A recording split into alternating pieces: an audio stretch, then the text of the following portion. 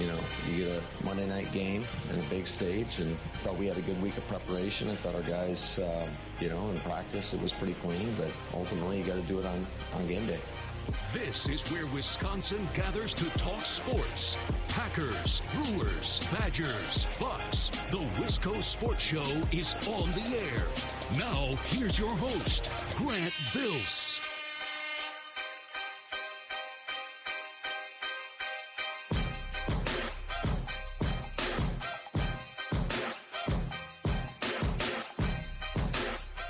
The NFL is a really, really successful league on a way higher level than the NBA and Major League Baseball and college sports, although college sports is a little different, so maybe that's not a fair comp at all. I think the NFL exists and operates and succeeds on a level past the other American professional sports leagues. I think it's twofold. I think the game of football is something that's appealing on a wider scale and on a larger level than basketball and hockey and baseball. So part of it is just it's football. The NFL is football and we love football. I also think the league is really good at pushing through the BS and just focusing on the bottom line. And while that seems inhuman and it seems really businesslike and cold, well, at the end of the day, the more money the league makes, the more money the players make, which is better for the player, right? So the NFL is very good at that. Roger Goodell is very good at that as a commissioner. There's also a lot of things the NFL is really bad at. We talked about the tush push the other day, and I tweeted about this too. It's like, of course the NFL wouldn't just ban the tush push. They would implement some weird point of emphasis through their officiating, and it would just make everything really confusing and awkward for a year, and it would make the tush push like really wasteful and dumb, and then everyone would stop doing it. Well, there is a health and safety meeting tomorrow morning at the NFL meetings. 3 specific plays will be discussed: the hip drop tackle, the split flow block, and the push play, which is really funny to me because the NFL had an opportunity to ban this last offseason. They're like, no, it's fine. It's good. We're just going to change some rules and put it in an area of emphasis to make it really brutal to watch and understand next year. And then also we still might ban it. Okay, yep, that's the NFL. That sounds about right. That's how they go about their business. So they're going to make way more money than the NBA, Major League Baseball, going to get a lot more fans, a lot more eyeballs, better sport, but the NFL is dumb in a way that only the NFL is. And it's just the 100th and 50th example that we've talked about this year. This is the Wisco Sports Show. My name is Grant Bills. That information, by the way, coming from Albert Breer. If you want to go find his tweets, there's more information on what's going to be discussed at the NFL meetings tomorrow. I just saw that tweeted about 25 minutes ago. Made me laugh. I don't want to talk about the NFL meetings tonight, although, who knows, maybe it comes up. But at least I wasn't planning to talk about the NFL meetings tonight. I want to talk about the Packers. I want to talk about quarterback play in the NFL. And I want to talk a little bit about what happened in the NBA last night. We're not going to open the NBA lounge, but weird and wild and bizarre happenings in the NBA last night. So I want to discuss that as well. The Bill Michaels Huddle coming up at 6 o'clock. So we'll have more Packers coverage. Loaded Bill Michaels Huddle. So the next 2 hours, the Wisco Sports Show, pretty wide open. Should have lots of time to take your calls and talk about whatever you want to talk about. And I always love that part. Sports Talk Radio, taking calls. Tonight on the Bill Michaels Huddle, Rob Reichel, Kevin Holden, Mike Clemens. So if you want expert, hard-hitting guest analysis, well, 2 hours, we'll have plenty.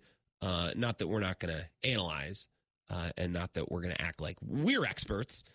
And we're going to take lots of calls, but no guests, at least until we turn the network over to Bill and his huddle. He's live in Viroqua, the Norwegian Hollow Hideaway. I'm very jealous. Bill's got his golf outing in Viroqua again next year. And Bill asked me earlier today, he's like, do you play golf? Would you come play in that? I said, Bill, I'd get a colonoscopy in Viroqua if it meant I get to go to Viroqua. Yes, I'd come to Viroqua's like the best place in the entire state. I'll come fake it on the golf course for a chance to come hang out in Viroqua in, not to play favorites, but, no matter where you live, no matter where you listen to this show, if you've never been to Viroqua, you probably don't agree with me. And if you've been, you probably certainly agree because that corner of the state just rules. So I'm very jealous that Bill gets to be there tonight. The huddle coming up in a little bit less than 2 hours. 608-321-1670 if you'd like to call or text the show. I'd love to have you. And I am on Twitter at Wisco Grant. I want to start with last night. In just a couple minutes. I want to talk some basketball. I love the NBA. Okay. more than most. Now this year, it's moved down my priority list just a little bit. I haven't watched as much out-of-market basketball as I have in years past. Normally, the last couple of years, I get League Pass. On any given night, what are the Kings doing? What are the Clippers doing? What are the Sixers doing? What are the Celtics? This year, I've mostly been watching nationally televised games. That's kind of gotten me my fix. I haven't felt like I've been missing out. Where the last couple of years, like, I need League Pass. I need to see every available game, and I need to be able to watch every available team. And I don't know why that is this year. Maybe it's that I'm weirdly more interested in the Packers this year, because the last couple, the Packers the last couple of years have been like a slow cooker meal. Like, dump everything in before work, walk away for a couple of hours, come back when it's ready.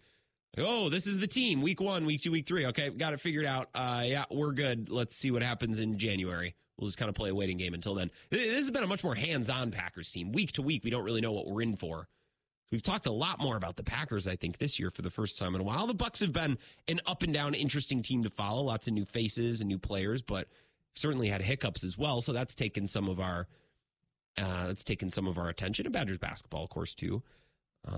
It's not that the NBA hasn't been good this year. There's been a lot of interesting stories in the NBA this year. Like, the Pacers have been really fun. The Magic really put it together.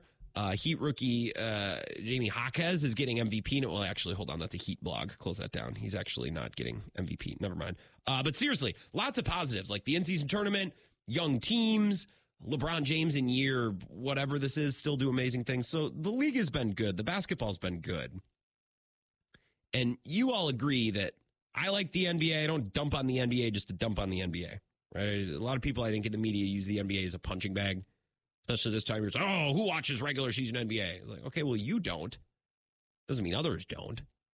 Right? So I'm not one to throw shade at the NBA when the NBA doesn't deserve it. I think the NBA today deserves it, because last night was a bad look for the league in a couple different games. And Luka and the Mavs played the Lakers. That was a very good game, and I watched a lot of it. It was really good basketball. There was good basketball on last night for those who sought good basketball. I think that was the TNT game, so it was nationally televised. That was great. But elsewhere around the league, I think a lot of people saw what happened between the Suns and the Warriors. And you might be thinking, Grant, the Suns last night the first time that Kevin Durant, Bradley Beal, and Devin Booker all played together? Oh, no, that hasn't happened yet. It's December 13th. No. That might wait until after the first of the year. No, we still haven't seen the Suns' big three together. Don't worry, though. They're getting healthy. They're rehabbing furiously, and they want more than anything to be out on the court, or so they say. No, it was Draymond Green clocking Jusuf Nurkic in the face in a really bizarre way that I don't understand. So, there are scuffles in the NBA. There's scuffles in any sport. There's scuffles in baseball and basketball, in football. But a lot of times when there's a scuffle, there is an aggressor. There is an antagonist, there's a reason, right? Someone was jawing a little bit. Someone pushed. That push turned into a shove. Now we're fighting. Now here come teammates, and it's a thing, right? Last night, Jusuf Nurkic is defending Draymond Green, and then out of nowhere, Draymond Green turns around and just cold clocks him in the side of the head. Gets thrown out. Draymond's probably going to get suspended. I don't know. I think he got 5 games for choking out Rudy Gobert earlier this year. What does he get? 10, 15, 20? And the Warriors kind of stink with him right now. This keeps happening with Draymond. And it's to the point now where I'm like, hey, I really like the NBA, and this is a really horrible look for a league that I very much enjoy and that I support. This is Draymond Green after the game. He got thrown out of this game, just all the context you could possibly need. He got thrown out of this game because out of nowhere, seemingly unprovoked, turned around and clocked Jusuf Nurkic in the side of the head. Hard. It wasn't just a little, a Trey Lyles, Josh Gosser slap. That's not what we're talking about. This was a whack, fist on head, okay? This is Draymond Green after the game. It's about 30 seconds. I'll play this for you. He was pulling my hip, and I was swinging away to settle the call. Made contact with him. As you know, I'm not one to apologize for things I meant to do, but I do apologize to you, sir. Which, by the way, you can apologize for things you meant to do too. Like I've done lots of dumb things in my life that I meant to do, only to later realize probably shouldn't have done that. Sorry about that. Like, it's okay to apologize for something you meant to do. It's not just things that you didn't mean to do that you it's such a weirdo. Okay, he continues. Because I didn't intend to hit him. Okay. I sell calls with my arms. I don't fall or to sell a call. I'm not a flopper. So I was just selling the call because he was grabbing me and pulling my hip back. So I spun away, and unfortunately I hit him. And so, like I said, I apologize to Yusuf because I didn't intend to hit him. Okay, well, that's a load. I would almost rather admit that I'm sorry, I got really frustrated. He was locking me up, and I did something I shouldn't have done. Sorry. I'd rather he said that. There'd be more dignity in it. You should admit your situation. There would be more dignity. What's that from? No Country for Old Men? This reminds me a lot. I've been watching Veep again, which, by the way, if you are without a show right now, I think Veep's like the funniest show I've ever seen. I'm watching it right now for the second time, and I'm noticing things I didn't see the first time. I think it's the funniest, most clever, like comedy-filled show that I've ever watched. Right, but there's an episode. It's about the vice president or the president. Her roles change throughout the show, and it's Julia Louis-Dreyfus, and she thinks she's texting with her boyfriend, and they're joking about how dumb like a senator is, and really she's tweeting it out, and she doesn't realize it. And then the American public sees it, and it becomes a big thing, and they're trying to figure out how to deal with this. And they're in the Oval Office, her and some of her advisors, and one of her advisors goes, wait a minute. Is it possible that you didn't send these tweets? What do you mean? No. I think China might have hacked your Twitter account.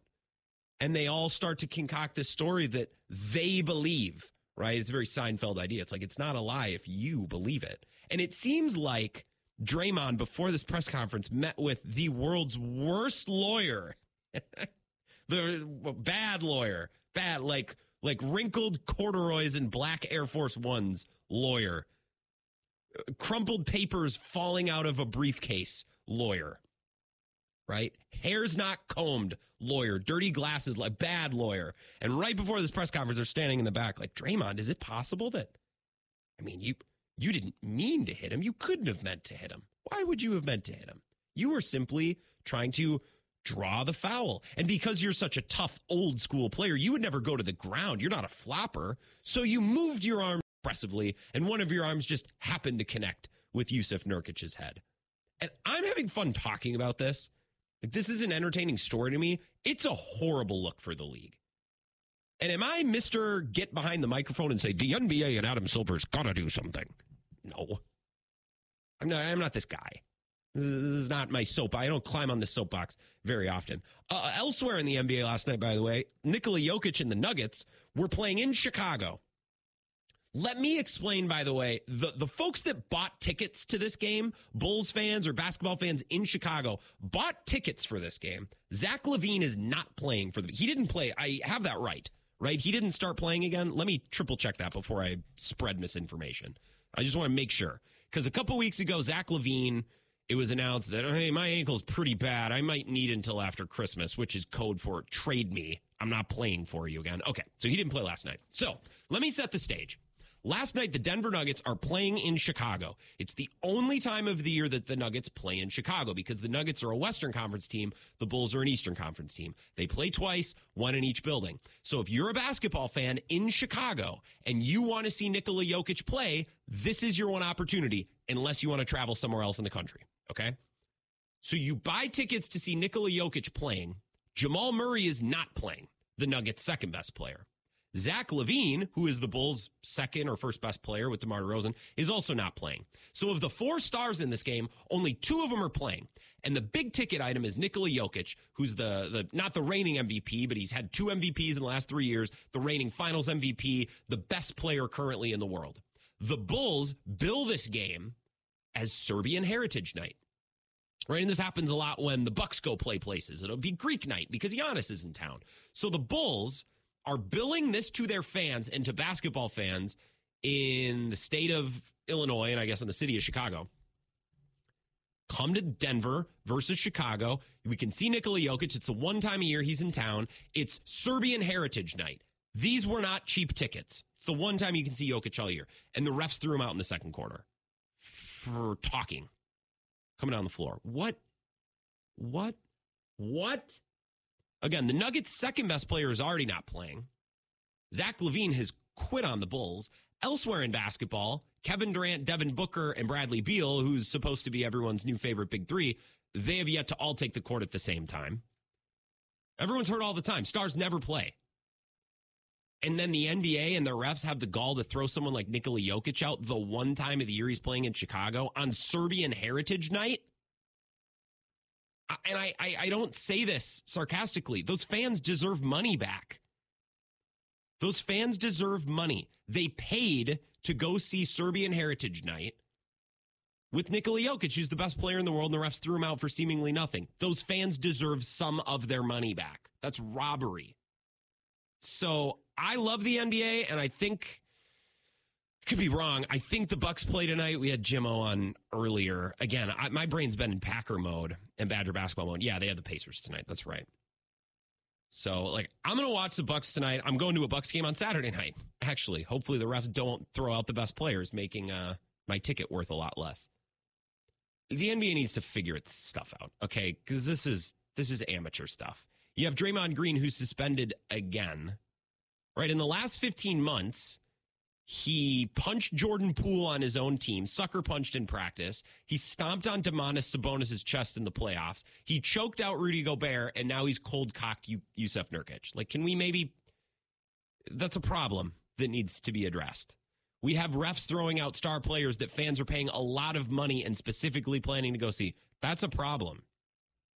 You already have players that are load managing on a weekly or even nightly basis. That's a problem. I understand that one is difficult to solve. The throwing out of star players by refs, that's not a difficult problem to solve. The dealing and punishing Draymond Green, that's not a difficult problem to solve. So Adam Silver, can we please let's solve some of the easier problems. There's a problem snowball. Let's line up our problems and let's attack the easiest ones first. Don't have your refs throw out star players if at all preventable. And let's maybe punish Draymond Green for being a clown and making the NBA look really bad again. Okay, that's my rant. I want to talk more football. I want to talk NFL. I want to talk quarterbacks too. Because Cam Newton made some comments today, called Dak Prescott a game manager, which I just think is interesting. I want to use that as a point of conversation. It's not really like Cam Newton's opinion matters too much. It's not like he's in the league anymore. But I thought it was interesting. I got some stats I want to throw at you about Joe Barry's defense as well. A lot of good conversation. The Wisco Sports Show just getting started. We're back in 3 minutes. This is the Wisco Sports Show with Grant Bills on the Wisconsin Sports Zone Radio Network.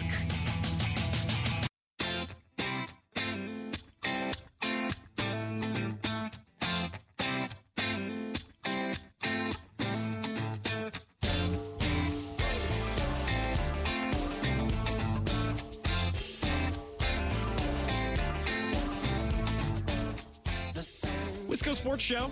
My name is Grant Bills. Hope you're having an awesome night. A lot of different things on the rundown tonight. I want to talk about NFL quarterback play. I want to talk more about Joe Barry in the Packers defense. Build on some conversations that we started yesterday in our aftermath show after the Packers played a real ugly game and lost to the Giants on Monday Night Football.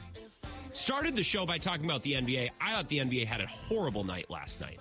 Really bad night for the league, which is a bummer because LeBron and Luka had an awesome game. Luka's unbelievable. And that was on TNT, but that game was overshadowed by Draymond Green cold-cocking Jusuf Nurkic and refs in Chicago throwing out Nikola Jokic. Give those fans some money back. That wasn't a cheap ticket. I go to Bucks games. Those tickets aren't cheap. And there's no guarantee that any certain player is going to play. So if I'm paying for the Nikola Jokic game, and I'm already missing Jamal Murray, and I'm already missing Zach LaVine, I'd prefer you to not throw out the guy I paid to see. Is that too much? This isn't hard. Again, this is not a difficult problem to solve. Adam Silver, get all the refs on a speakerphone and say, hey, if you throw a player out, I'm calling you after the game, and if you don't give me a good answer, you're being suspended without pay or canned because you suck at your job. This isn't hard. The good players need to stay on the court because that's why people watch and that's why people go to games. Did he threaten you? Did he call you a slur? Did he make advancements towards you or your family? Okay, then he can keep playing. Tee him up and move on if that's what needs to happen. This isn't hard. God, this is so easy. And this is why I struggle, right? I see these issues in sports that affect us as fans, and they're not difficult issues to solve, and yet so many people in positions of power struggle to solve these issues. And it's a bummer because ultimately it's us that suffer.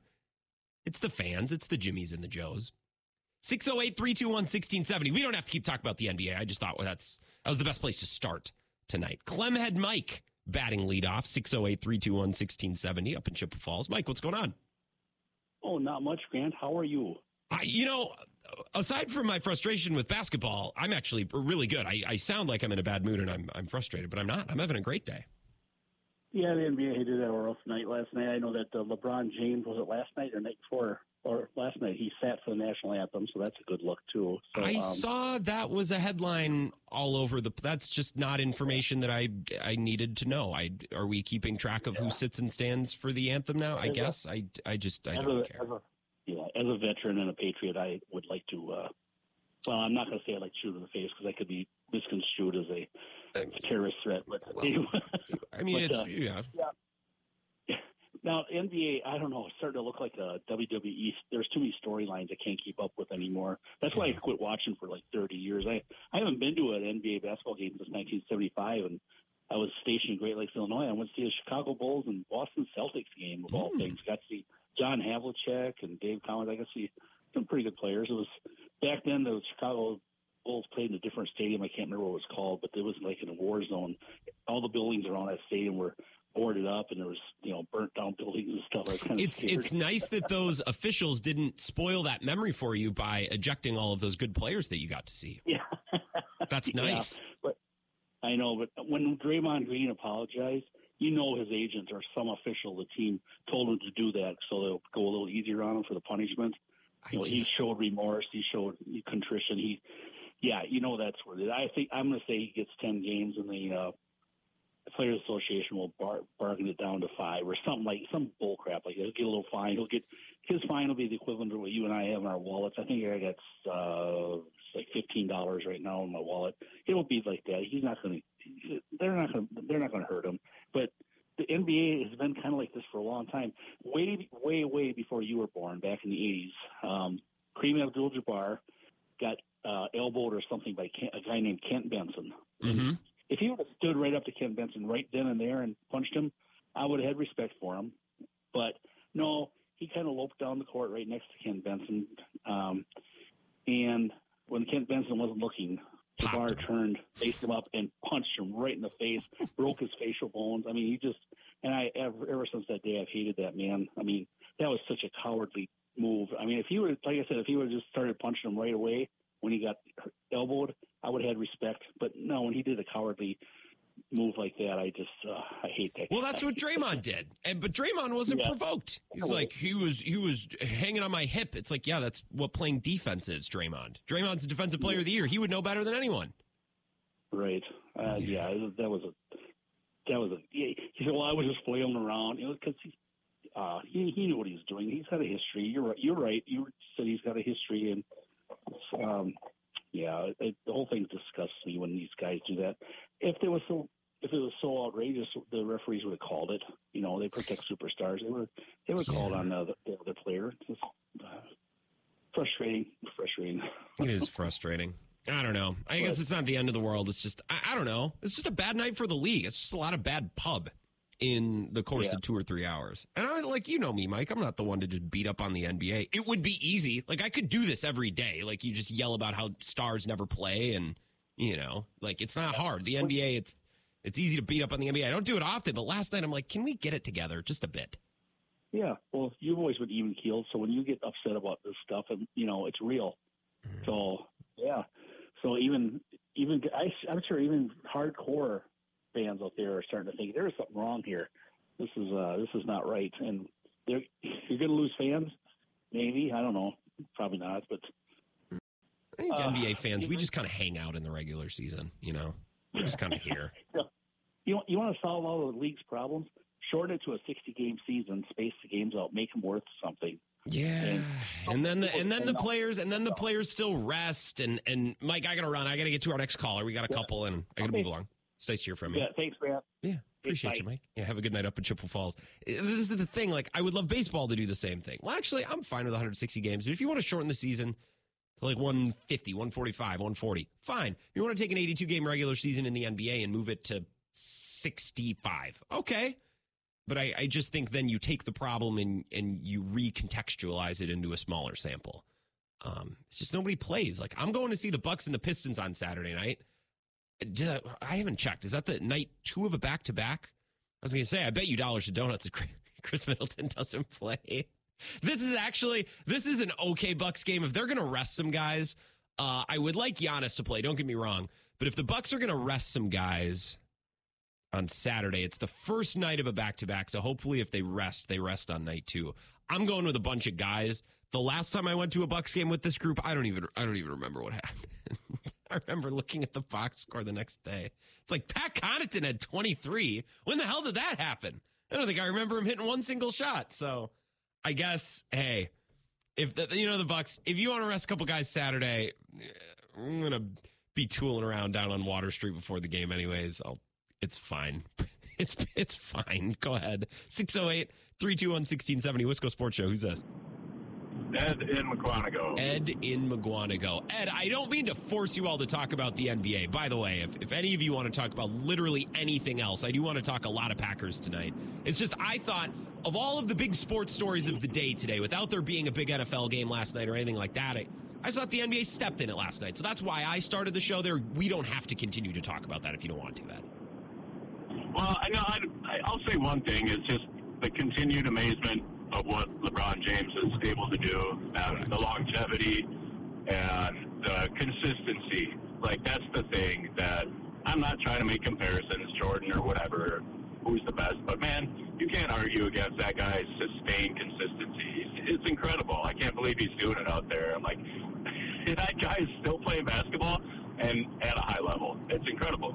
And we don't even talk about it. We don't even notice it. It's like, well, yeah, it's year 21 for him, and he's still great. It's just LeBron, but it's just LeBron. That's the thing. Right. Yeah. So I don't disagree. You're not going to get me to disagree. Yeah. So no, actually, I had it's almost Christmas time. I had a Christmas wish list I wanted to run by you. Okay. So, of the current injured Packers players, not counting Bakhtiari or Stokes, I'd ask you, out of the 6 players I'm about to list, who are the 3 you would like to have healthy for the rest of the season? So I can protect 3 of these 6? Yeah. I like this. Okay, hit me. All right, so the list is Christian Watson, Aaron Jones, Quay Walker, Jair Alexander, Luke Musgrave, and Dontavian Wicks. Now, I've got my 3 and I've got my reasons, but I want to hear yours first. Okay, so Watson is a lock, just because I think when he's right, he is really, really good, and he has a massive impact on everything else. So Watson is a lock. That's easy. So my next thought was Jones, because without him, they don't really have a running back. So if I'm trying to win as many games as possible this year, I think Jones would be one of my answers. But if I'm trying to get more of a look at Musgrave and Wicks, and I want to do what's best for the future, maybe instead of Aaron Jones, Wicks. I think I'd say Wicks is my number 2 and not Aaron Jones, because Wicks has been really good. He's building a connection with Jordan Love. I'd want that to continue. Okay, so I think I would say Watson and Wicks, and I would say Musgrave, but Tucker Kraft does look awesome, and as long as we're developing one tight end, I'm happy. So I would say Wicks, Watson, and I think Quay, because my God, no one can really tackle, and he's really the only guy in the second level that I can trust. So I think I would say Quay Walker over Jair, and I'll just deal with the mess on the back end. I think my answer would be Watson, Wicks, and Quay. Okay, I like your spin on that, thinking the different scenarios for how the season might end. Yeah, I was thinking more of like, let's make it to the playoffs, and if that's so, who do we have? But I like that. So I agree with you on Watson, because I think out of all the receivers we have, he's just on that other tier where Agreed. He can do things that are different than the other guys. And then Jones, for the exact same reason, that he's that much more dynamic than anybody else we have. It changes the offense. And then I also said Quay Walker over Jair. And that was the tough one for me because Jair, when he's really good, but I've kind of given up on him. But with Quay Walker... Same. Same. Yeah, Quay Walker, don't get me wrong, Isaiah McDuffie has done a tremendous job filling in. I think he's been great, but Quay Walker is that guy, and he's really dynamic. And like you said, with the drop-off, I don't think is that extreme between Musgrave and Tucker Kraft. So I'd be fine with that. And Dontavian Wicks, kind of, I lump him in the same group as the other receivers to a certain extent. So can I hit you before we part ways here, Ed? Can I ask you a hypothetical question? Can I put you on the spot here? Yeah. If you could guarantee, you can only get one, and this guy's going to stay healthy the rest of the year, okay? You can have Romeo Doubs or Dontavian Wicks. Oh, boy. Well, Dobbs has been so reliable. That's one of the things about him, but... He's dropped some passes. Yeah. Here and there. Look, this is not a criticism of Romeo Doubs, but right now, I am about 75% as confident as I am in Wicks as I am in Dobbs. I was hoping for a little bit more from Dobbs this year. He's been fine, but he hasn't been maybe what I was hoping he would be. I think they're closer. So my answer to that, yeah. I think my answer to that, Grant, is dependent on whether or not we would go to him. Because we even saw, Samari Toure getting some passes. He was kind of lost in the shuffle for a while. But with Wicks out, all of a sudden, Toure was back and he got a few passes. He dropped a couple of big ones. But, with Wicks, is he going to get the passes that Dobbs does? Is he – because, all the end rounds we did to Jaden Reed, I would have liked to see more passes to Jaden Reed. So why weren't we passing that much to Jaden Reed? If he's one of our best weapons, especially if Watson's out, why aren't we throwing the ball to him? Well, because so I kind of answer that question with, if we use him. Sure. Oh, okay. I like that. Ed, I'm going to get to one more caller before this break, but I like this conversation. We're going to circle back, okay? All right, thanks. Have a good one. Good stuff, Ed. I appreciate you. I'm 75% as confident in Dontavian Wicks as I am in Romeo Doubs. And that's not a criticism of Doubs. I was just hoping there would be maybe another level with Doubs this year, and he's been good. He's been good. But Wicks has also been very good, and I felt like he had been getting better every week, and now he's got a high ankle. And if he doesn't play again this year, he doesn't play it again at a high level for a while. That's a bummer, because he's been one of my favorite parts of watching this team. All right, one more call, then we'll take a break. Wisco Sports Show. Who's this? Hey, Grant, this is Cone. How you doing? I'm doing great, Cone. You're back off the highway, it sounds like. Good for you. Yeah, back in AZ. Good. Well, what do you make of this? I thought that was some good Packers talk with Ed, but I'm down to talk about whatever you want. Yeah, that was really interesting. I kind of like the topic. I did too. But I have a point on the point of emphasis. Okay. And I think that's exactly what the NFL needs to do to get rule changes across. We saw this probably 5-6 years ago with roughing the passer. We all remember that Clay Matthews play on Kirk Cousins that cost us the game. The NFL made a big point to, call those roughing the passers, even if it was minimal contact and the player was landed on the quarterback. And I think that's what we're going to see, and that's kind of the precedent set for the NFL getting their rule changes implemented. Just make it painful and annoying as hell until we have no choice but to comply? Exactly, because now we see DNs tackling quarterbacks the right way, rolling them over, not landing on them. And it seems like it's been pretty effective. I just feel like we're adding more and more onto the plate of these referees, and they're already not dealing with what they have now well. Like they're not handling and managing well now, and we want to add hip drop tackles and the tush push. Just don't. The original rule was you cannot push a ball carrier in the back, right? Just adhere to that normal rule. It was never an issue before last year. If you want to get rid of the tush push, it's one fell sweep. You can do it. One fell swoop, whatever. I really struggle with this expression, but you know what I mean. Yeah, you do, but that's okay. You do. Other thing I came across today on the interwebs, Packers perhaps playing in Brazil in 2024. That'd be sick. I think an international game in Brazil would be pretty cool. And yeah, it seems like right now the Dolphins, they're the only team in the NFL that has broadcasting rights in Brazil. So the Packers do have an AFC East matchup next year. Right now, it's actually scheduled to be the Jets, but maybe it'll be the Dolphins, and maybe we make the trip down to Brazil. How do we think Matt LaFleur would handle that? Oh, God. Well, is there elevation in Brazil, too? All right, there's more than one factor. We have a time change. We have customs, elevation. And we noticed at this Taylor Swift concert, it can get really hot, too. And that's something that, I don't know. Maybe Matt LaFleur in international trip number 2. Do you think he'll be better? You travel a lot for work. You get better at it every time you do it, right? Oh, yeah, absolutely. You're pretty much a vet after a few trips. So, yeah, I would think Matt LaFleur would be a little better. Maybe he understands, like, when to leave on time, how the player should adjust, jet lag, all that.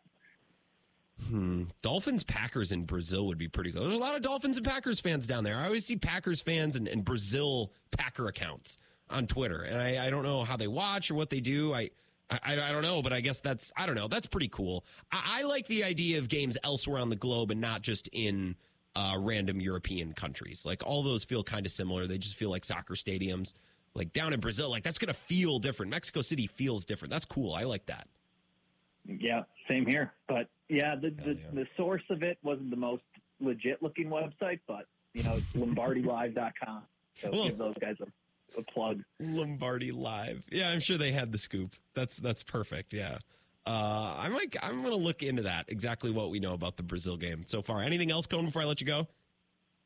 I got nothing. Kind of not much going on in the world of sports tonight. Well, that's why I'm starting by bagging on the NBA. I'll watch the Bucks. It's just been a tough watch with the Bucks because if they play well, it's like, well, they should be playing well. And then if they play poorly, the sky is falling. So we're walking a really uncomfortable tightrope with our Milwaukee Bucks right now. Yeah, and I saw that there were rumors that Dame Lillard is an alcoholic, like people starting those rumors. I just think this fan base is getting a little insane. That's not funny. I guess I laughed. Alcoholism is a disease, but that's just of all the rumors to start. That's a funny one. All right, Cone, I'm going to run. I got to get a break in. Thanks for the call.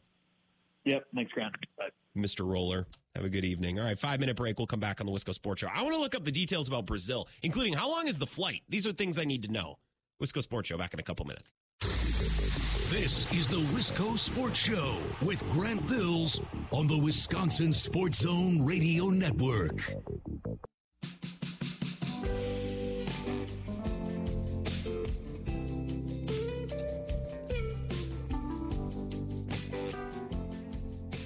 Wisco Sports Show.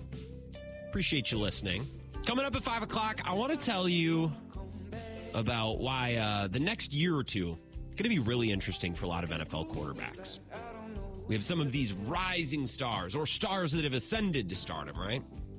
Talking about Josh Allen, Joe Burrow, Justin Herbert, Jalen Hurts.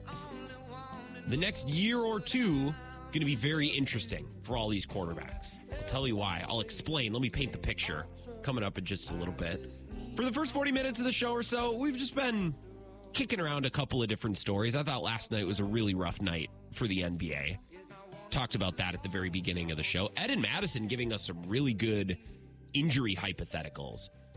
And I threw one back at him. I said, okay, well, if I said that you can have a healthy Dontavian Wicks or a healthy Romeo Doubs for the rest of the year, who are you taking? And I think the correct answer is Romeo Doubs, but my point is it's closer than you'd think. And I'm not going to go so far as to say that Romeo Doubs has been a disappointment this year. I think he's been fine. I think he's been very, very good. He's been solid. But part of me was wishing that he had another level to reach, and he's just been very good. But Dontavian Wicks has gotten better every week, and he's almost to the point now where I trust him just about as much as anyone on this offense. Now, everybody's pitching in week by week. Everyone's having a moment. Everybody's having a quiet game. Jordan Love is, at this point, if I save the stat from earlier today, Jordan Love could possibly end the season by throwing 30 touchdown passes and 4,000 yards, and he's probably not going to have a 1,000-yard receiver on the team. And I'm almost certain they're not going to have a 1,000-yard rusher. So the ball's going everywhere, which is good. That's great. But that's also to say, apart from maybe Christian Watson's injury and Aaron Jones's injury, that everyone else has been on a pretty similar playing field, which speaks highly of the young guys, the youngest guys, the rookies, I guess. Dobbs and Watson are young, too. 608-321-1670, Wisco Sports Show. Who's this? Hey, it's Mike in Madison. Mike in Madison. Mike, how are you today? Good. How are you, Grant? I'm doing good. I'm excited for Bill's Huddle tonight, honestly. We got Rob Reichel, we got Kevin Holden, Mike Clemens, so I think we're getting a lot of Packers audio and Packers information from what was happening in Green Bay today, so I'm looking forward to that. Not that I love this show. I'm enjoying the show that I'm hosting now, but I'm also looking forward to what's coming up. Yeah, you got some good guests. Dobbs is just fine.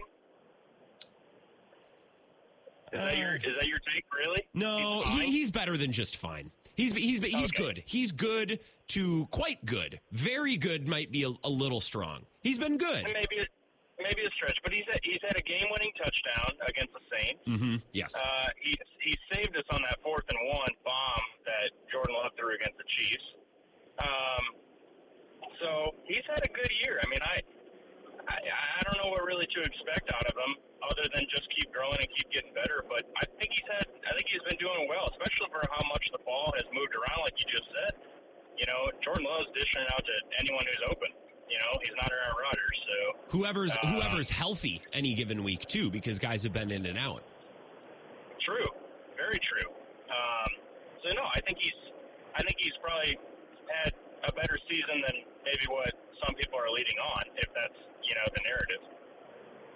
Yeah, maybe what I should say, let me reframe this conversation that we've had. This is not a criticism of Romeo Doubs, but instead an appreciation of how good Dontavian Wicks has gotten and how he's integrated himself into this offense. He's a guy who didn't play much earlier in the year. He's gotten better every single week, and he's really somebody that I trust. Yeah, and not hurt, but I think we have something at Heath as well.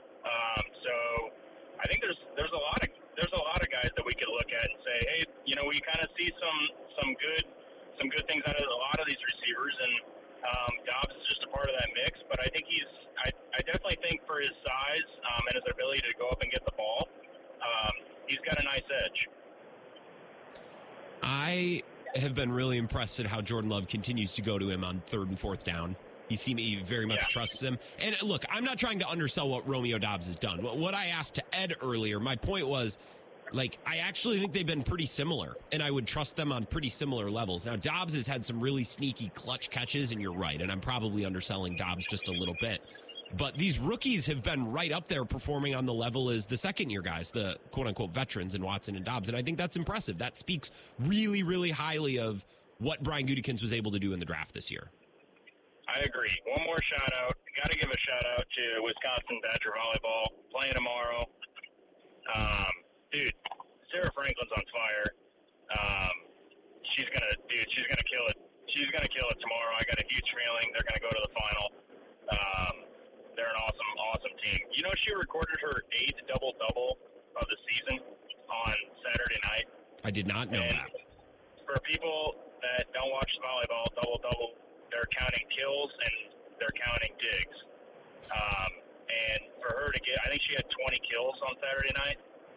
She's on fire, and for her season was possibly over the summer. She had a blood clot in her arm, had surgery, and rebounded. And she's the Big Ten Player of Volleyball of the Year, so I can't wait to watch her on the court, and it's just going to be an awesome game. Hell yeah. It's a really fun team. I remember that loss to Pitt last year. I don't want to go through that again. So we have a very high standard as Badger volleyball fans, especially those who, I'm not saying we bandwagon the last couple of years, but it's not like I've been watching volleyball my entire life. So I don't want to go through that again. I'm looking forward to the next couple of matches, and that obviously starts tomorrow night. You're right, Mike. I appreciate that shout out, and I appreciate the call.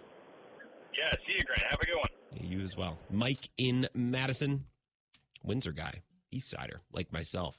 All right, let's take a 3-minute break. We'll come back, wrap up hour number 1 at 5 o'clock. I want to talk about quarterbacks. I think it's going to be a really interesting 2 or 3 year stretch for some of our most promising, exciting, young quarterbacks in this league. And I want to explain that. I'm really excited to talk about this. It's something I've been thinking about for a few weeks. We'll talk about that coming up at 5 o'clock. This is the Wisco Sports Show with Grant Bills on the Wisconsin Sports Zone Radio Network.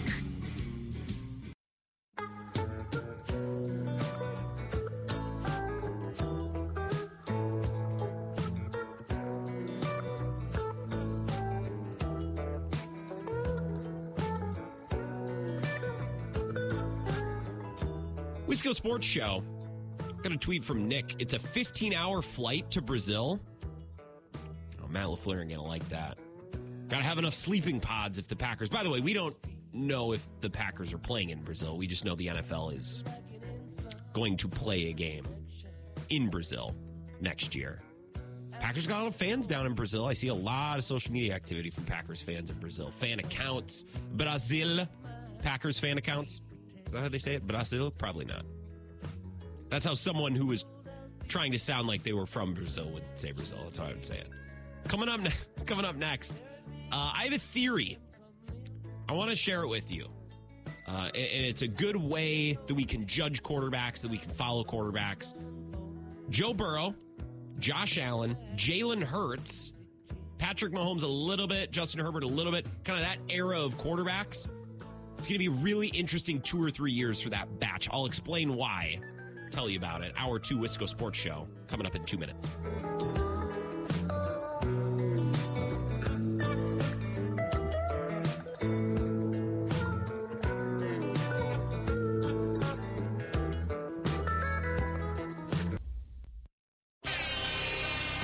You get a Monday night game and a big stage, and thought we had a good week of preparation. I thought our guys, in practice it was pretty clean, but ultimately you got to do it on game day.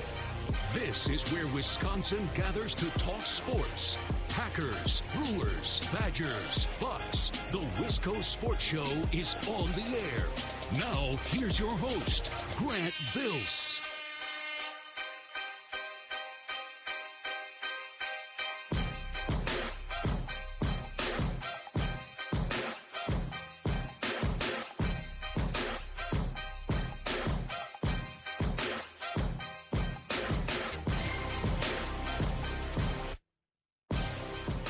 New injury report is out. It was a little over an hour ago. Missed this. Sorry. We'll get the very latest. Mike Clemens going to join the Bill Michaels huddle later tonight, so I'm looking forward to what Mike brings us. Packers listed 7 players with new injuries coming out of Monday night. A.J. Dillon with a thumb. J.J. Enigbare or Kingsley Enigbare with a toe. Keyshawn Nixon with a quad. Jaden Reed with an ankle, so he's out of concussion protocol. Jaden Reed also said this afternoon he'll be fine. He's going to play. Darnell Savage with a shoulder. TJ Slayton with a quad, and Dontavian Wicks with an ankle. Dillon, Savage, Wicks, DNP. I would imagine A.J. Dillon's probably fine. They just can't afford to get him more hurt. They just need to roll him out there on game day to have a running back. Darnell Savage, man, what a bummer. And Dontavian Wicks, who's got a high ankle. So that's really probably going to significantly impact the rest of his season. I love Dontavian Wicks. Ed and McGuanago earlier asked me if I could protect which players from injury again, if I could guarantee 3 of the 6. I think it was Watson, Jones, Quay Walker, Jair Alexander, Dontavian Wicks, and Luke Musgrave. And I think I would protect Watson. It's hard not to say Jones just because they don't have another player at that position. So I think any reasonable person would have to say Aaron Jones. And then lastly, I think Dontavian Wicks. I am feeling just as good as I do about Dontavian Wicks as I really do about any other player on this Packers offense, really save for Christian Watson. Christian Watson, when healthy, is on a level by himself. Problem is he just hasn't been able to stay healthy. Other than that, it's this big, mix. It's a big amalgamation of a lot of guys. And I feel basically the same about Wicks as I do about Dobbs. And I feel basically the same about Dobbs at this point that I do about Reed. Like, all these guys are on a similar playing field, which I think says a lot about Brian Gutekunst's 2023 draft, about Wicks and Reed, and heck, even finding a guy like Malik Heath, who I'd be interested to see more of down the stretch. I don't need to see more of Samori Toure. If we're deciding between Toure and Heath, give me Heath. Because I'm pretty sure I know what Toure is. I don't really know what Malik Heath is. I feel like I have a pretty good idea, but I don't know. And if Kingsley Enigbare is banged up, just play Lucas Van Ness. My God. Just play your top 15 pick. Just please play the guy that you drafted to be an impact player reasonably early. I get that he's a raw prospect. I do. But we don't need to wait until year 3 or 4 like we did with Rashawn Gary to finally roll this guy out there. It's a young rebuilding team. Let's play the young guys along the defensive front. They're not getting home anyways. Might as well put the young guys out there. see what you have. I want to talk for a couple minutes before we get back to the phone calls about NFL quarterbacks and how we rank and evaluate and differentiate and how we make sense of Joe Burrow versus Josh Allen and Josh Allen versus Patrick Mahomes and Patrick Mahomes versus Matthew Stafford, who's a little older, and Matthew Stafford versus CJ Stroud, who's very young, right? We're trying to figure out who we would take over who and who would put us in a best position for the next 15 years, who we'd want to win now, right? We're always comparing these guys against each other. So last year, around this time, around Christmas, I said that we had a quarterback bubble in the AFC, right? And it was going to burst. Same way, the housing bubble, and that burst. I don't know if we have a student loan bubble. It seems like we can just keep running that number up and nothing will ever happen there. But I don't know. It would stand to reason that at some point maybe we have a bubble of student loan debt in this country, right? When you have a bubble where you just keep running it up. Times are good. Spend money, spend, acquire, and then the bubble pops, right? And I thought last year in the AFC, stock was sky high on Burrow, Allen, Herbert, Mahomes. None of these guys had really been getting criticized at all. Love them all great. And I said that in a couple of weeks, the stock is going to start to drop on some of these guys because they're all going to play each other, right? And Josh Allen's had a great career. He hasn't made the Super Bowl yet. And Joe Burrow had a great year last year. Can he do it again? And Justin Herbert, we think is really good, but we really haven't seen that put into practice yet. We've only seen it in theory, right? And then, of course, Justin Herbert, what happened? Blew a 27-point lead in the playoffs. His stock tanked, and this year is continuing to tank. Josh Allen gets punked at home by the Bengals. His stock tanked. His stock is now so low that I actually feel like Josh Allen is a little underrated nationally. Now, Burrow was hurt, and that stinks. Burrow's stock kind of held because he went into Arrowhead and played the Chiefs within an inch of their life. Mahomes' stock went up. Burrow's stock held.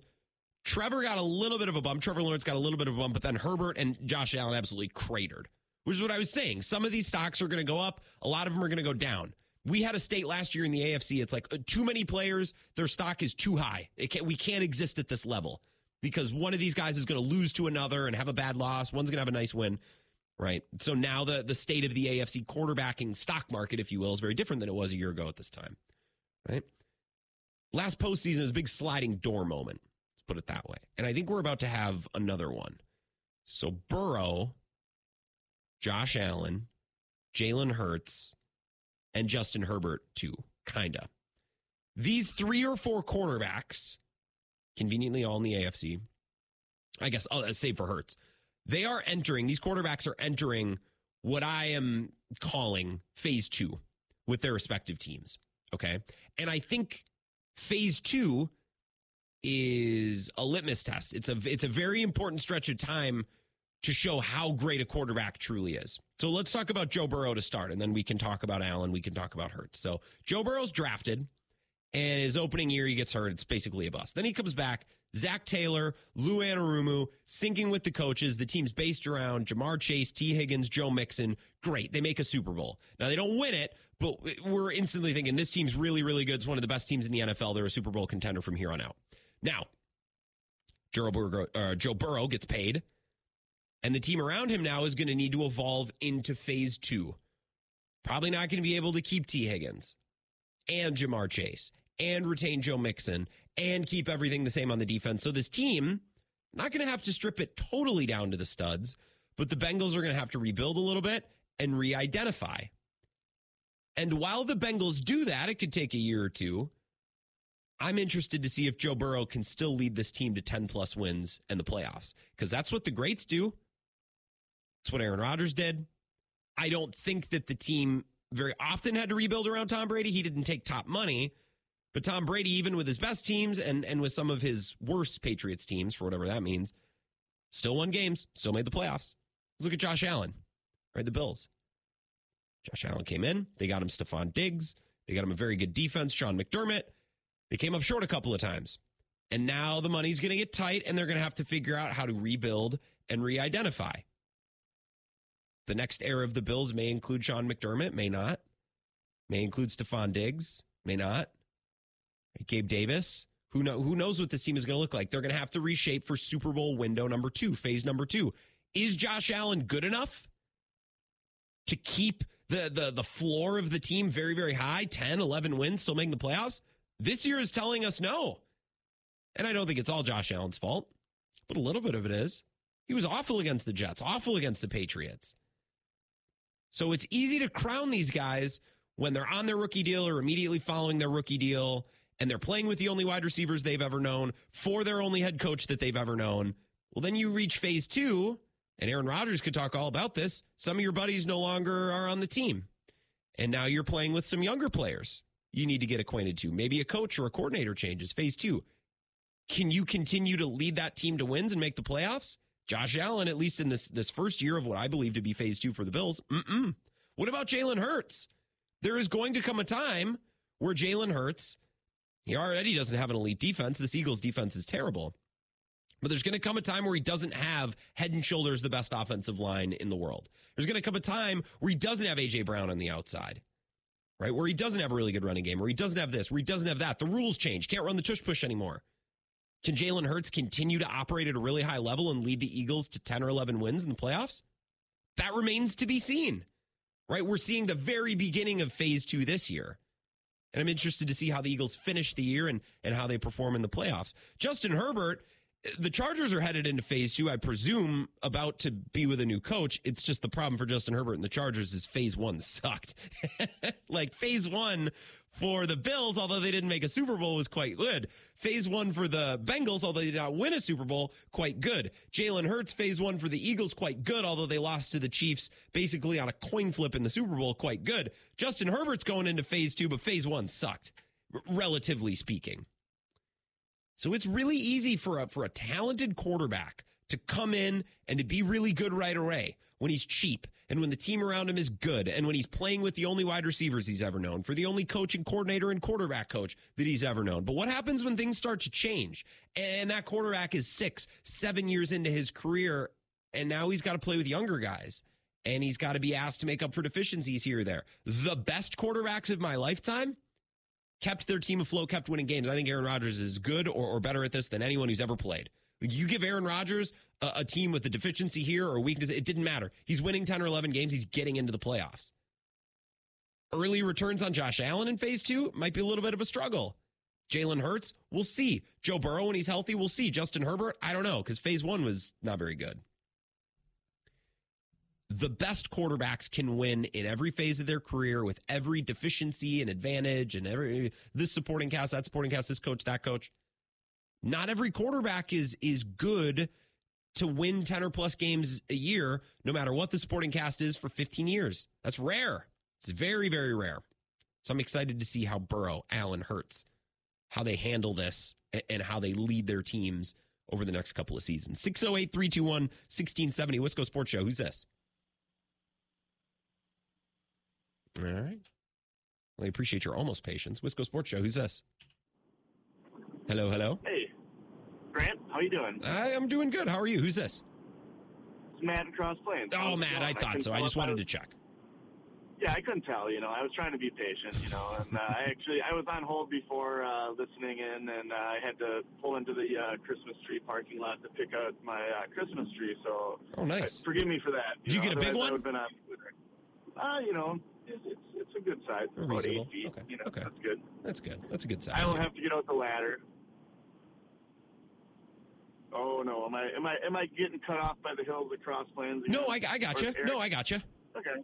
It's always hard to tell. I felt like I was listening to some Ron Jaworski or John Gruden there, you going through all those phases of the quarterbacks, but it was very enjoyable to listen to. And, I think Mahomes and Burrow and, it's Mahomes and Burrow and everybody at this point because, nobody else has really proven anything, and you're not going to know, and that's going to be the beauty of watching the NFL for the next 10 to 15 years, seeing how these guys develop and change with their teams and mature and see if they can actually reach the mountaintop, to use a Coach Cochet. Yeah, well, I think last year, if you were to, survey 100 NFL fans, they would have Mahomes as the best quarterback in the league, but Allen would have been close.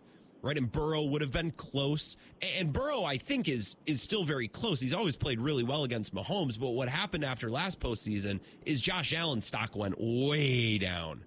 And Patrick Mahomes' stock went way up. So we had a fairly competitive quarterback kind of ecosystem in the AFC last year.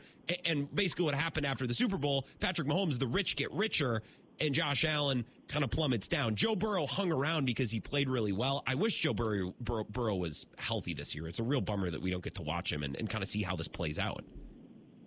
Yeah, I mean, I kind of compare Mahomes' career right now to Ben Roethlisberger because he got his second Super Bowl. And, we'll see what Mahomes can do after that because obviously Roethlisberger never won another one. And then you got Russell Wilson as well, who's still hanging around, but we'll see what happens with him. I don't think he's going to ever do it again, unfortunately, for all the people who like Mr. Russ and, his life with the Broncos and Sean Payton. But, like I said, we'll see. I think it's going to come down to Hurts and Mahomes, right now, and maybe Brock Purdy, but you can't really use Brock Purdy as somebody who's going to continue on. I don't think I see him more as a Trent Dilfer-esque guy, game manager, and he's in that system. He's in that 49er system. So I don't know about Purdy. I'm trying not to draw conclusions about Purdy. I just want to see how the season goes and what kind of contract he eventually gets. And I just have a lot more questions about Purdy right now than I do answers. I just think this conversation that we're having, Matt, is a good reminder for Packers fans about how good we had it with Rodgers, not necessarily with winning playoff games and winning championships, but the floor every year was so high. It's like, even if he had a crummy defense, and even if he didn't have wide receivers that he was totally on the same page with, and even if him and his coach weren't totally jiving, well, he was still winning 10 or 11 games and getting into the playoffs and being a factor, right? And my point, I guess, what I'm trying to say is not every good quarterback does that. You can't assume that Drew Brees didn't do that. It doesn't seem like this year, at least, that's going to be the case with Josh Allen. Joe Burrow got hurt, so again, that's a tough one. But like, what does Jalen Hurts? What do the Eagles look like in a year or two? Right? Because Jalen Hurts you go through different stages in your career. He's not always going to have this offensive line. Now, his defense might improve, but maybe his weapons aren't as good, right? And it was in every environment and in every setting that Aaron Rodgers gave the Packers 10-plus wins in a playoff berth. And we learned to grow accustomed to that. And I don't think every quarterback is built that way, is my point. Yeah, exactly. You always feel like you had a chance with Rodgers. And that's kind of what I was starting to see with Love a little bit. But, it's just the weird, and this is where I'll push back on that Joe Barry defense. It never seems like any game is an easy win for the Packers. Even with Rodgers, it was always some kind of comeback we needed or some kind of miracle play. Sure, he was a 3-time MVP, right? 3-time MVP. But, we always, could always guarantee we'd be in the game and we'd have a shot to win. And that's kind of what I was starting to see with Love. And then we had that dud against the Giants. So let's just win them out and go 10-7. I like that. Yeah. We'll get the Christmas tree home safe. I'm gonna get you another caller. It was nice to hear from you, Matt. Yeah. Yeah, nice to hear from you too. Have a good night. Talk to you soon. Don't fall into the tree and smash a bunch of ornaments into your face or something like that. Yeah, and it's not that the Packers didn't have up and down years over the course. And I'm talking like big picture. Look at the entire career of a quarterback, right? Let's just say 10 years because it's a nice even number. That quarterback's going to come in and have wide receivers that are older and more experienced than him, right? Have a coach, have a roster that's built a certain way. Fast forward 3 or 4 years, quarterback's getting paid, players got older, maybe coaches changed around. It's a different challenge. It's a different puzzle for the quarterback. You're leaning into different advantages and different disadvantages. You know what I mean? And Aaron Rodgers, right, 2009, 2010, veteran-laden wide receiver group, pretty good defense, opportunistic turnover-forcing defense. 2009 looked pretty good. 2010 win the championship. 2011, awesome offense, terrible defense. They won 15 games, right? And then as they progressed, like 2012, 2013, you started to see some of those wide receivers like Greg Jennings were on their way out. Some of those players were aging out a little bit. So now we're losing to the Niners in the playoffs. Okay, so those were the down years, losing to Colin Kaepernick and the hottest team in the NFC. Okay, 2014, it was Jordy Nelson and a running game, right? It was a power running game and a deep threat in Jordy Nelson, and Aaron Rodgers excelled in that environment. 2015, 2016, well, I guess 2015, it was more their defense. He won and took a team and almost won a playoff game with a bunch of kids, no-namers at wide receiver, right? So just within the first 7 years of Rodgers' career, he played on teams that looked different, with different challenges, with different teammates, with different players. Didn't matter. The team had a very high floor. And what I'm trying to communicate to you and what I'm trying to make clear is I don't think we should assume that of all quarterbacks, even if they're good. See Josh Allen, see Joe Burrow, see Jalen Hurts. I'm interested to see, as these young quarterbacks now kind of evolve into phase 2 with their respective teams, what does it look like? Because with the Packers, it never really mattered. The team was getting in the dance, and that's something that I think we underappreciated. I think if I was asked to speak at Aaron Rodgers' Hall of Fame speech, I'd talk about the free plays and the mobility out of the pocket and throwing on the run and all the things, yeah. But I think as a Packers fan, something I'd say is our team never, ever was bad. Even in years where Rodgers was banged up, even when the team had a bad defense, even when the team had lesser wide receivers, even when the team had a leaky offensive line, it didn't matter. And I think as Packers fans, we started to assume, you're a good quarterback, you make the playoffs every year. Most years, ideally. But not every team, not every quarterback works like that. 608-321-1670, Wisco Sports Show. Who's this? All right, we'll try line 2. And then if we're out of luck, I guess we'll take a break. 608-321-1670, Wisco Sports Show. Who's this? Ridge Runner Mark, how are we doing, sir? Ridge Runner Mark, I'm doing great. How are you? I'm good. I'm finally over Monday night. I needed time away. I needed to embrace the frustration. And now we're moving on because, you know what? They're a young team. They're figuring stuff out. But I was intrigued by your question about Burrow, Mahomes, Allen, Herbert. Here's my question to you.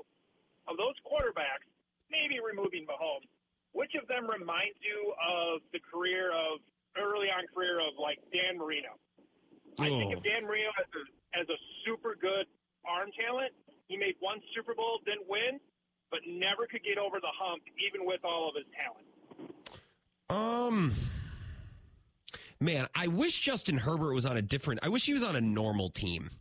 Because I feel like some of the struggles are not his fault. I'm tempted to say Herbert, but I think the easiest answer is probably Josh Allen. It's like, hey, man, we know you have all the arm talent in the world. Sometimes you just need to not make mistakes against the terrible Jets or the terrible Patriots. Right. So maybe Allen is the best example. Herbert's there, but I don't know. If Herbert played for a very good franchise, his story might be different. So I'm not sure. So I'll say Allen. Okay. See, I would lean towards Herbert because I feel like he's more of that polished talent that you can't deny, whereas Josh Allen is, let's be honest, he's kind of a meathead like Favre was. Yeah. All muscle, little brain. But Herbert feels like he's that kind of like that slick, clean and easy, super fun to watch in his mechanics. And Josh Allen is the guy that's kind of like likes to run around in the trenches, roll around in the dirt, and still get wins. So, Herbert, the Chargers will be playing the ugliest brand of ball. They live in 2nd and 10 and 3rd and 10, and it looks so hard. And every once in a while, Justin Herbert will make this throw that I'm like, oh, my God. But it doesn't translate to winning consistent offense and winning football. You know what I mean? So maybe Herbert is the best example, but I also don't know if he was on a competent team, maybe that would be different. I don't know. Yeah, that's fair because honestly with Marino, the same thing. I don't know if the Miami Dolphins were competent or not, but as with any quarterback, you're only as good as the team around you, and I feel like he was lacking, whether it was the defense or the offense around him. I think a lot of it was just his defense couldn't help him win games as much as other teams. But yeah, that's what I thought of. Is I immediately thought of, which one of these quarterbacks would you throw Marino in kind of the world of a Marino type of situation? All the arm talent in the world, but arm talent doesn't win football games. You know what I mean? Like that makes a great highlight reel. Yeah, and Mark, I'm really glad that you brought this up because coming back after this break, I want to talk about game managers. Cam Newton said that Dak Prescott is a game manager. And I don't know. I think it's kind of dumb, but it's kind of getting at what we're talking about. Sometimes it's okay to just make easy throws. You don't need to let it hang out and prove that you have the best arm in the world every single throw. That's not always what's best. Yeah. Wins is the final result is the wins. It's almost like the opposite of, well, it's not the destination, it's the journey. Yeah. When it comes to football, journey doesn't matter. It's a destination. Are you winning games? Yeah. And everyone else shut up. Yeah. I get you. That's a really good point. Well, I got to run because I'm really late for a break, but I'm going to continue this discussion on the other side of the break. Okay, Mark? Giddy up. Take care, man. Giddy up, Ridge Runner Mark, up in the bluffs of La Crosse, listening on WK2I. Okay, let's take a 3-minute break. Wisco Sports Show, back after this. This is the Wisco Sports Show with Grant Bills on the Wisconsin Sports Zone Radio Network.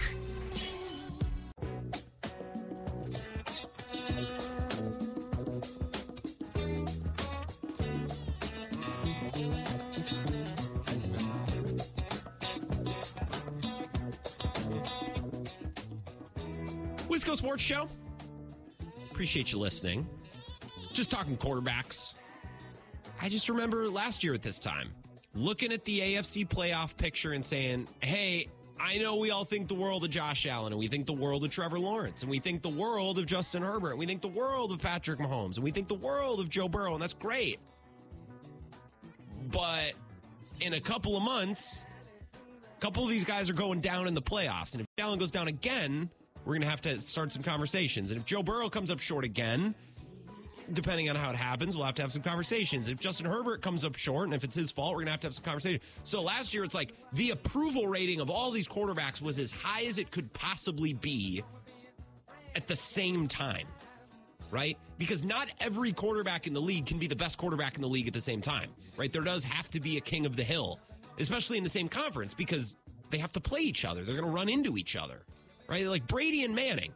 There was a line of demarcation because as good as Brady was and as good as Manning was, Brady got the better of Manning in the playoffs more often than not. He was consistently going farther. So while we've all agreed and we all thought they were both great, we couldn't hold them on equal ground because we watch the games and the games have to matter. This isn't college football where we just play games for fun and then we let everyone in the playoffs eventually anyways, starting next year. That's not what the NFL is, right? The playoff games, the games have to matter.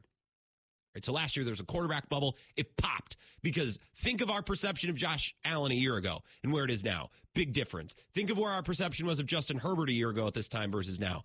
Big difference. I think Mahomes, our perception went up because he did what a lot of quarterbacks I think will struggle to do the next couple of years, and that's win and win at the highest level in phase 2.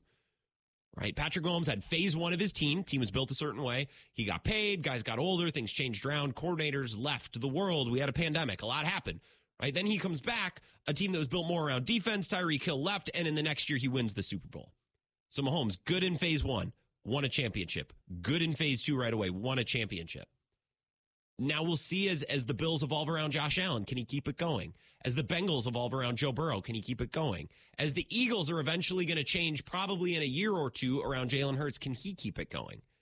Right, these are the questions that we ask. Now, Ridge Runner Mark asked me a couple minutes ago, like, who do you think is Dan Marino right now? Like, who has the best arm talent? Who can make all the throws but maybe doesn't really translate into winning football? Now, I want to cut Justin Herbert a little bit of slack because I think the Chargers are cursed, and I think they're a little bit of a nightmare as a franchise. But I also watch Justin Herbert. He plays really inefficient football, always in 2nd and long, always in 3rd and long. And then on 3rd and 10, occasionally he'll make a throw that's unbelievable. It's like, wow. And then 3 plays later, they'll turn around and punt. So it's just a really herky-jerky style of football. Josh Allen, to a degree, too, it's not just about making the flashiest throws, as Mike said. It's not about the journey in the NFL. It's about the destination. So today, I'm going to play you some of this.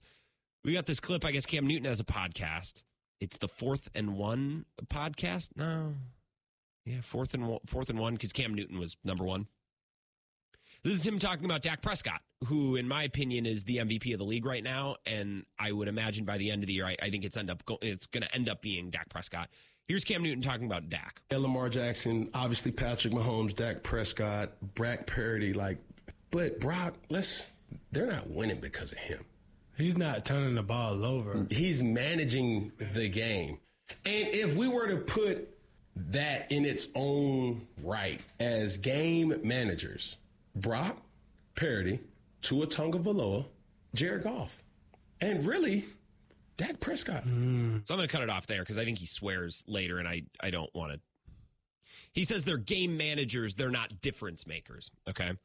So I find part of this funny because I'm not trying to make fun of Cam here. because I think Cam gets, I don't know, Cam's said and done a lot of dumb things. I don't think Cam is a bad guy, and Cam takes a lot of flack from a lot of corners of NFL media and sports media. So I don't want to rip Cam just to rip Cam here. Everyone has to have a podcast. Everyone's got a podcast. It's too much. Everyone's got to have a podcast, and everyone's got to have an opinion. So Cam Newton goes viral for having an opinion, and like he thinks he's done something here. Cam's like, wait a minute. There are different types of quarterbacks. There are guys that you win because of and guys you win with. Game changers and game managers. And we're like, Cam, we've known this. This has been, you're not breaking ground here, Cam. You've not stumbled onto some brand new, you're not revolutionizing the game. We understand that some quarterbacks are better than others. Some guys are the driving force behind their team's success, and some guys are there to read the teleprompter, run the offense, deliver the ball, and let the playmakers make the plays. So I think it's a little funny and kind of symptomatic of the society that we live in. It's like everyone's got to have a damn podcast, which necessitates you need to have things to say. Do you know how exhausting it is to always have to have something to say? I talk for a living. It's my job to have things to say. It is tiring. Like, I don't always have interesting things to say every day. And out there in this world, we have thousands of podcasts where everyone's like, I have something to say. And then what you ultimately end up with is Cam Newton with a podcast saying, hey, there's this thing called a game manager. It's like, Cam, yeah, it's been a thing. We know. But I'm glad you started a podcast to share this wisdom with us. Okay. I think Cam Newton is missing the point. I think Cam Newton is also a very interesting vehicle for this message, because Cam was a player that was so physically gifted and so physically dominant that he would go one-on-one against an edge rusher. He'd go one-on-one against a linebacker and make a play. He would use his physical size and skill and speed and athleticism. And he's just so gifted, and he would dominate, right? Cam Newton was not a game manager. And when Cam was at his peak, and when everything lined up for him and he had the best team and the best coordinators, he was an MVP, and he almost won a Super Bowl. Almost. It's not like they got blown out by the Broncos in that game. They were there. That was a winnable game. They could have. Cam Newton and the Panthers could have won a Super Bowl that year. But Cam Newton's no longer in the league. And part of that, I don't know that he's always been the easiest guy to get along with. I think that's part of it. But part of it is Cam did not have the game manager components along with the physical gifts, right? The ideal NFL quarterback is a quarterback that can process and run the offense and get the ball where it's supposed to go, and let the offensive coordinator kind of shoulder some of the load. Let the wide receivers, the running backs, shoulder some of the load. And then when necessary, when that quarterback needs to step up and make a big play and a big throw, do it and have the ability to do it. But when you don't need to make the world's hardest throw, don't. Take what the defense is giving you, right? Offenses have come so far in my lifetime. And offensive coordinators have gotten so much better, and wide receivers have gotten so much more gifted, and the rules have shifted to make life so much more easy on the offense. You can game manage your way through 80% of an NFL game and score a lot of points. Like Jimmy G and the Niners scored a ton of points and moved the ball and won playoff games and made Super Bowls. Now, again, to be the best quarterback and to win at the highest level and execute at the highest level, you know, the 80% of game management needs to be supplemented by 20-ish% of making a play. Like, you occasionally need to step up and make a play where a play doesn't exist. Cam was all of that. Cam was not 80% game manager, 20% playmaker. He was 100% playmaker. But when Cam was on and when he was at his peak, you couldn't stop him. Or you couldn't scheme him. He was just better than everyone. But when Cam declined a little bit, or he didn't have the weapons, or he didn't have the coordinator, he didn't have the game manager ability to fall back on. So Dak Prescott, game manager, guilty, I guess. He's delivering the ball where it's supposed to go. He's hitting the guys who are really good. CeeDee Lamb's really good. Jake Ferguson's awesome. I think he had this in him.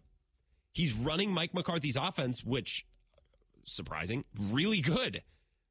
Every once in a while, when everybody's covered and when the offensive line doesn't hold up, Dak Prescott can escape the pocket and he can make throws off script. But you don't want to do that every single play. And we've talked about this over and over and over again on the show.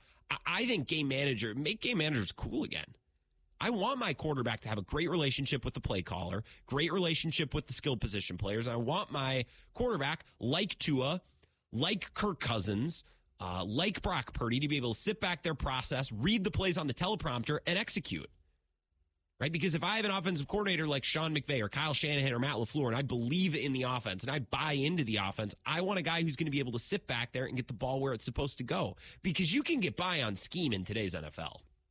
You can. Again, it's not 2002. Like, the rules have changed. This is a pass-happy league. Everything is designed and everything is set up for the offenses to dominate.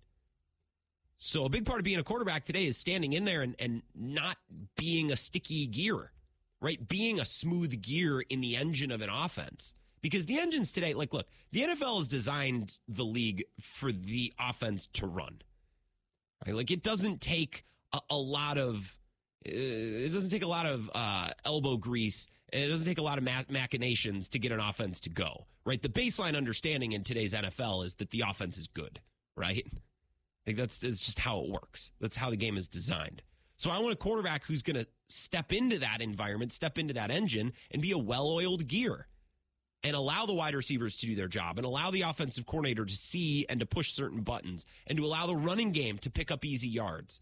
Not every throw needs to be the best throw in the world. And that's why Dak Prescott's having such a great season, is he's running McCarthy's offense, and he's this well-oiled gear in this engine that's running really well. But every once in a while, when the engine stalls out and Dak Prescott needs to make some magic, he's been able to make some magic this year.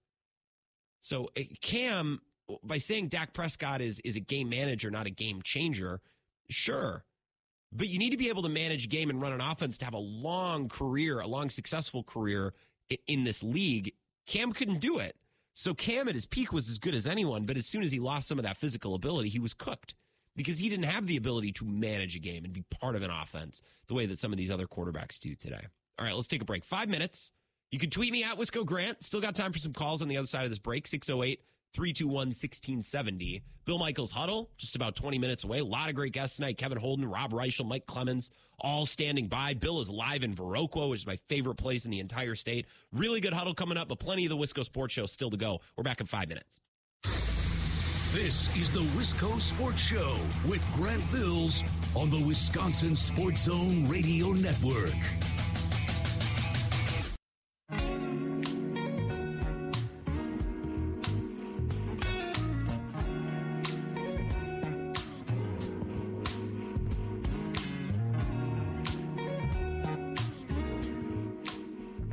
Wisco Sports Show.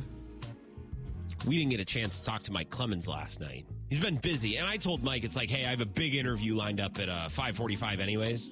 So if you just want to wait until Thursday, that's fine. And Mike's like, oh, that's perfect. Thank you, Grant.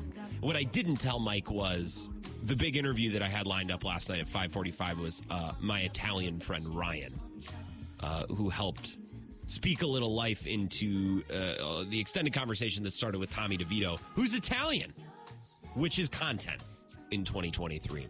We didn't get to talk to Mike Clemens last night. He'll be on the huddle with Bill here in a little bit less than an hour. He did just tweet this. Quote, since training camp, he's been a player that has developed and is getting better. His confidence is at an all-time high. Each play is really fast, and he's going to make more and more plays. Packers quarterback Jordan Love, while speaking about Malik Heath. Mike Clemens guy. Yeah, we're to the point of the season now where I talked about this with Ed McGuanago earlier on the show.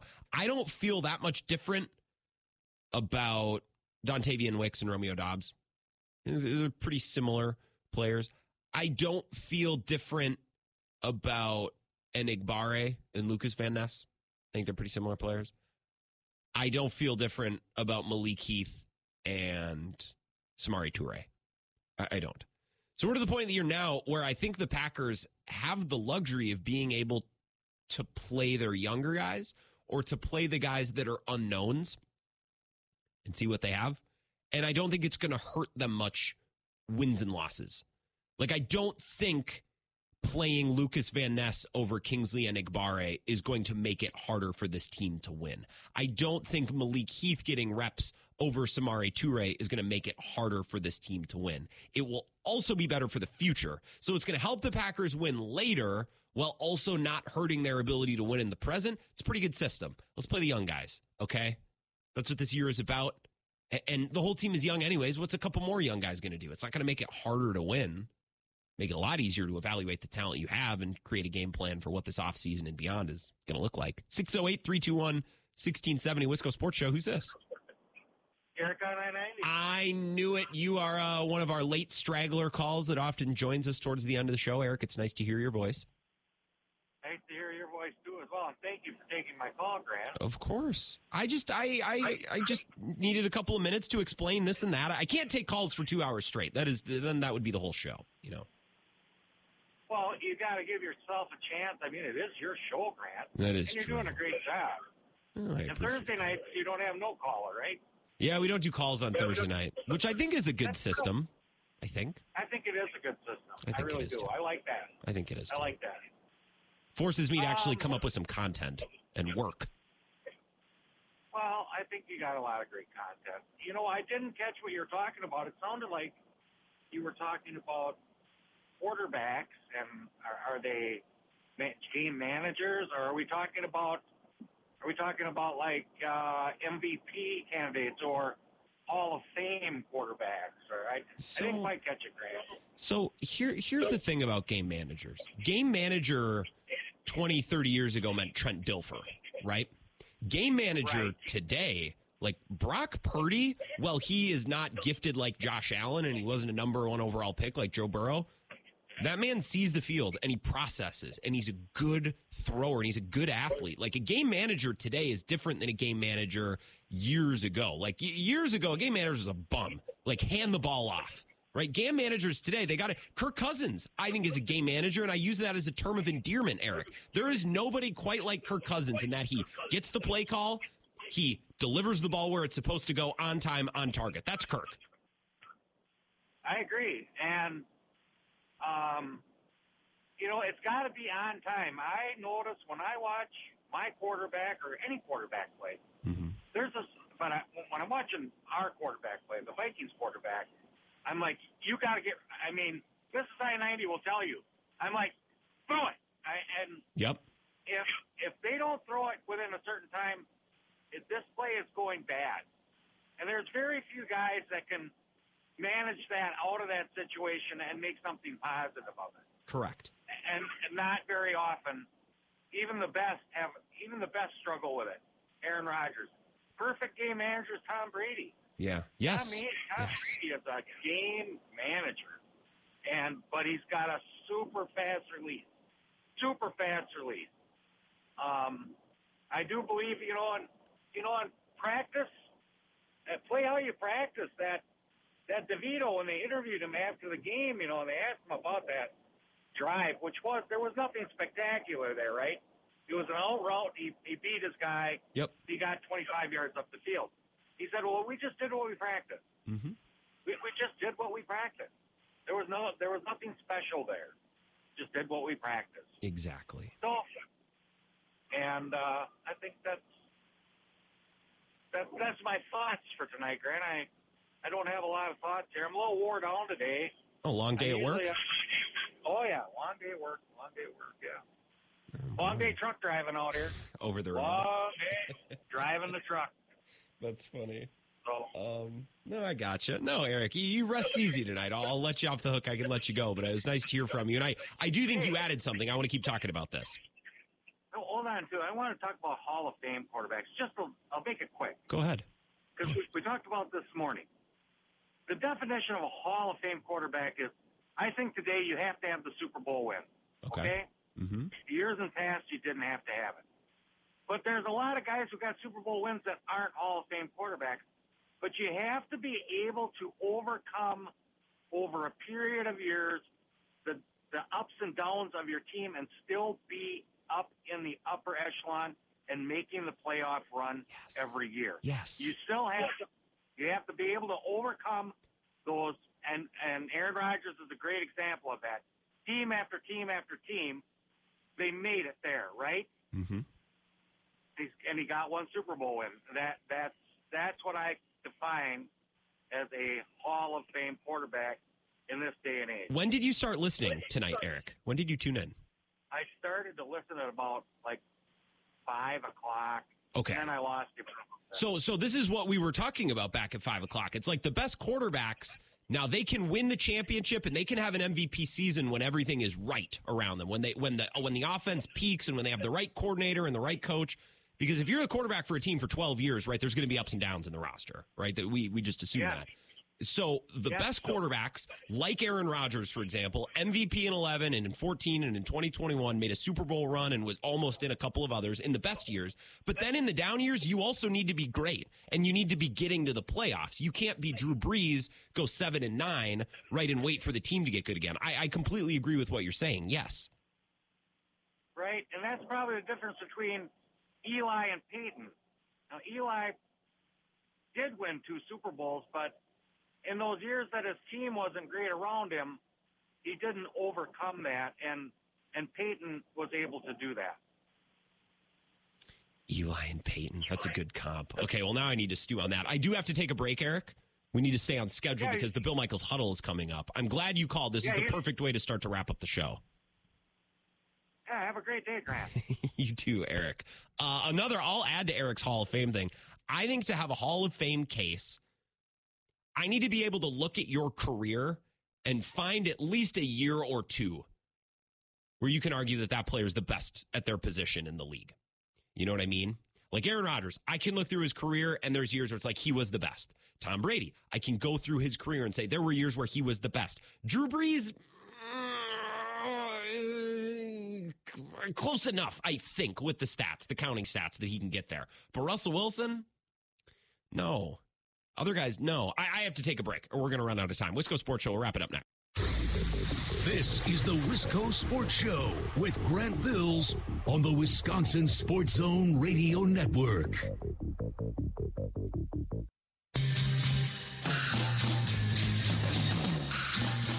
Running up right against the end of the show, the Wisco Sports Show. Catch what you missed in the podcast. Bill Michaels Huddle, Kevin Holden, Rob Reichel, Mike Clemens, all coming up next. Stick around. Thanks for listening. Talk to you 4 tomorrow.